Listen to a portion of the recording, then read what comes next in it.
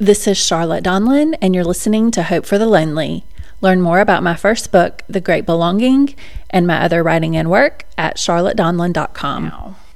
So a year ago, or around a year ago, I submitted a book proposal for a collection of micro-memoirs to a senior acquisitions editor for a relatively small but well-respected Christian publishing company. I loved the project, and I loved the writing, and I loved the Spotify playlist that I made to go along with this book that I was writing.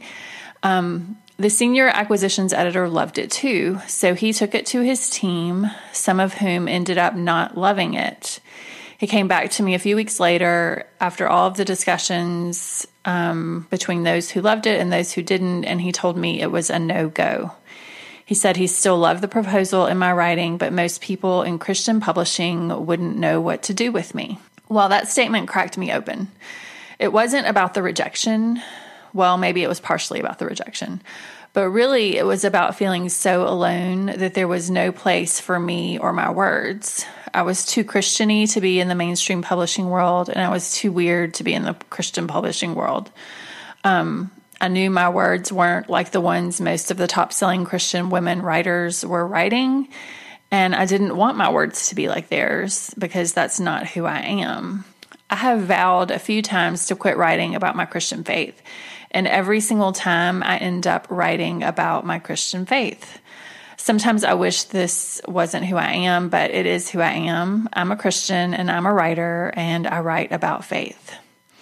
It was that experience with the micro-memoir book proposal that led me to exploring my own loneliness and the loneliness of others. It was that experience that led to some essays on loneliness that I wrote, and that led to this podcast, and that led to the book deal I now have with a Christian publisher for a book on loneliness and faith. I know I'm not the only writer who has felt lonely. Some say this is why we write, and this is why painters paint, and why musicians make music. These people say we are creating out of our loneliness because of our loneliness. I asked for writers and artists and creative people to give me some thoughts on loneliness, and here's what some people shared with me. One person wrote, "I think I have to face my loneliness to actually start creating. When there is a lot of companionship and noise, I can't focus to create." Another person wrote this, "I think loneliness is the key constant driver for my writing. I need it sometimes to write. I also deal with depression and all the nastiness that comes with it. So on some level, I believe loneliness is my lot in life. So I have to write around it in those times." Someone else shared this statement. "As I finished up my book, I was very aware of how comfortable we have to be with ourselves as we write. There can't be any need to escape." And she shared that comment on a Facebook post that I had on my Facebook wall. And it was under the one I read previously about writing around our loneliness. And I think this person's right, that when we are writing for a long period of time, which is required to write a book, you can't escape. You can't escape yourself. You can't escape your surroundings. You can't escape the work that's in front of you. And part of what we sometimes want to escape is our loneliness, and we can't. So I really appreciated that comment too. So this statement I'm about to read hit me in the gut because it's just so true. So this person wrote, "Social media compounds creative loneliness. There's often a gap between how we really feel, anxious, insecure, wondering if we'll ever connect with an audience, lack of support, and the cheery marketing we're doing. We write, 'Hey, here's a thing I created. No big deal. Check it out if you want.' But if we're honest, it'd be more like, 'Please, someone connect with this. Please just click on it. Please just give it a try.'" I definitely relate to that statement. Another writer shared this. "I think the feeling that I am the only one thinking something can feel very lonely, but it also makes me write it down." And finally, I received this email from a new friend I connected with via Twitter. Her name is Shemaya, and she's a current student in the MFA program I graduated from last year. Here's what she said. "I have noticed that I often must choose loneliness for my writing to improve. I cannot fill my time with small talk. If I'm going to be around people, our conversations need to challenge me, help me think deeper, inspire me. I do not know enough people who want to go to these places, and in the short amount of time I have for social time, so I often choose loneliness. In my response to her, I told her, this is interesting and I definitely relate, but instead of choosing loneliness, I feel like it has chosen me. I do choose to be alone a lot, but there is a loneliness in not knowing very many people who challenge me, help me think deeper, inspire me. And it makes me feel very different, especially living in Birmingham, Alabama. There just aren't that many people here who seem to care about deep things. And this is no offense to Birmingham. I love Birmingham. And if you're out there and you care about the deep things of life and faith and books and words and want to hang out, let me know. We'll go get coffee and discuss the deep things.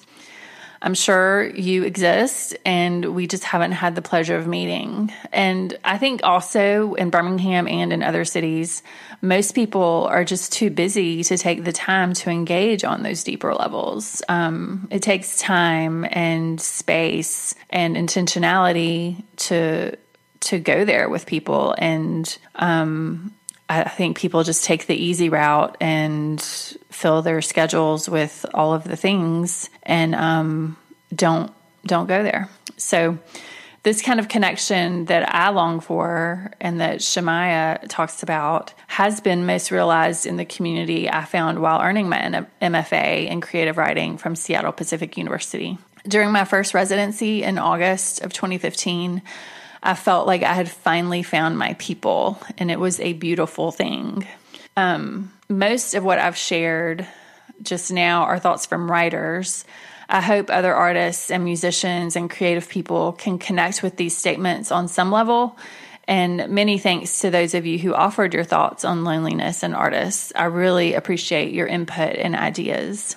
To get a little more variety in thought beyond writers, I found this article titled, "If You Want to Be an Artist, Understand Loneliness," and it's by John P. Weiss, and I found it on a website called Fine Art Views. The bio says that John P. Weiss is a landscape painter, cartoonist, and writer living in Northern California. So I guess he's another writer, but he's also a painter, so it gives us a little bit of variety of views here. Weiss writes about Canadian artist Robert Genn, spelled Genn, and I hope I'm pronouncing that right, and how he was famous for his twice-weekly letters. He sent them via email to a legion of subscribers who enjoyed his insights and wisdom on creative issues, art, and life in general. Genn weighed in once on the topic of loneliness. He wrote, "The art of effective aloneness includes the understanding that solitude is necessary for the creative gain." And he quoted the self-improvement guru Bruce Barton, who said, "Most progress comes out of loneliness."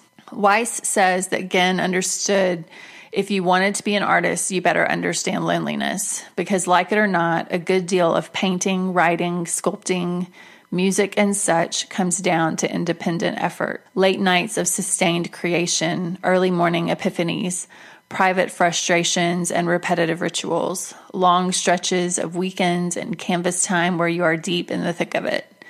Navigating the whispers of inspiration, personal expression, and tortured execution. This is a big part of what it means to be an artist. So all of this makes me wonder, which came first, our loneliness or our art? And maybe that doesn't really matter. What does matter is what we do with our loneliness. We need to honor our loneliness and respect it and let it lead us to our art. And we need to honor the relationships we have and make sure we don't get too isolated. While much of our work requires solitude and aloneness, we are still made for community. We are made for relationships. We need time with friends and family and neighbors and kindreds, even if we're having small talk. And it's also good to remember that the feeling I had when I started exploring loneliness, that there was no place for me or my words or my art, that's probably a feeling that every other writer, artist, musician, and creative person has felt at one time or another. So it's good to remember that we are not alone in our loneliness. Thanks for listening to Hope for the Lonely. Learn more about my writing and work at charlottedonlan.com.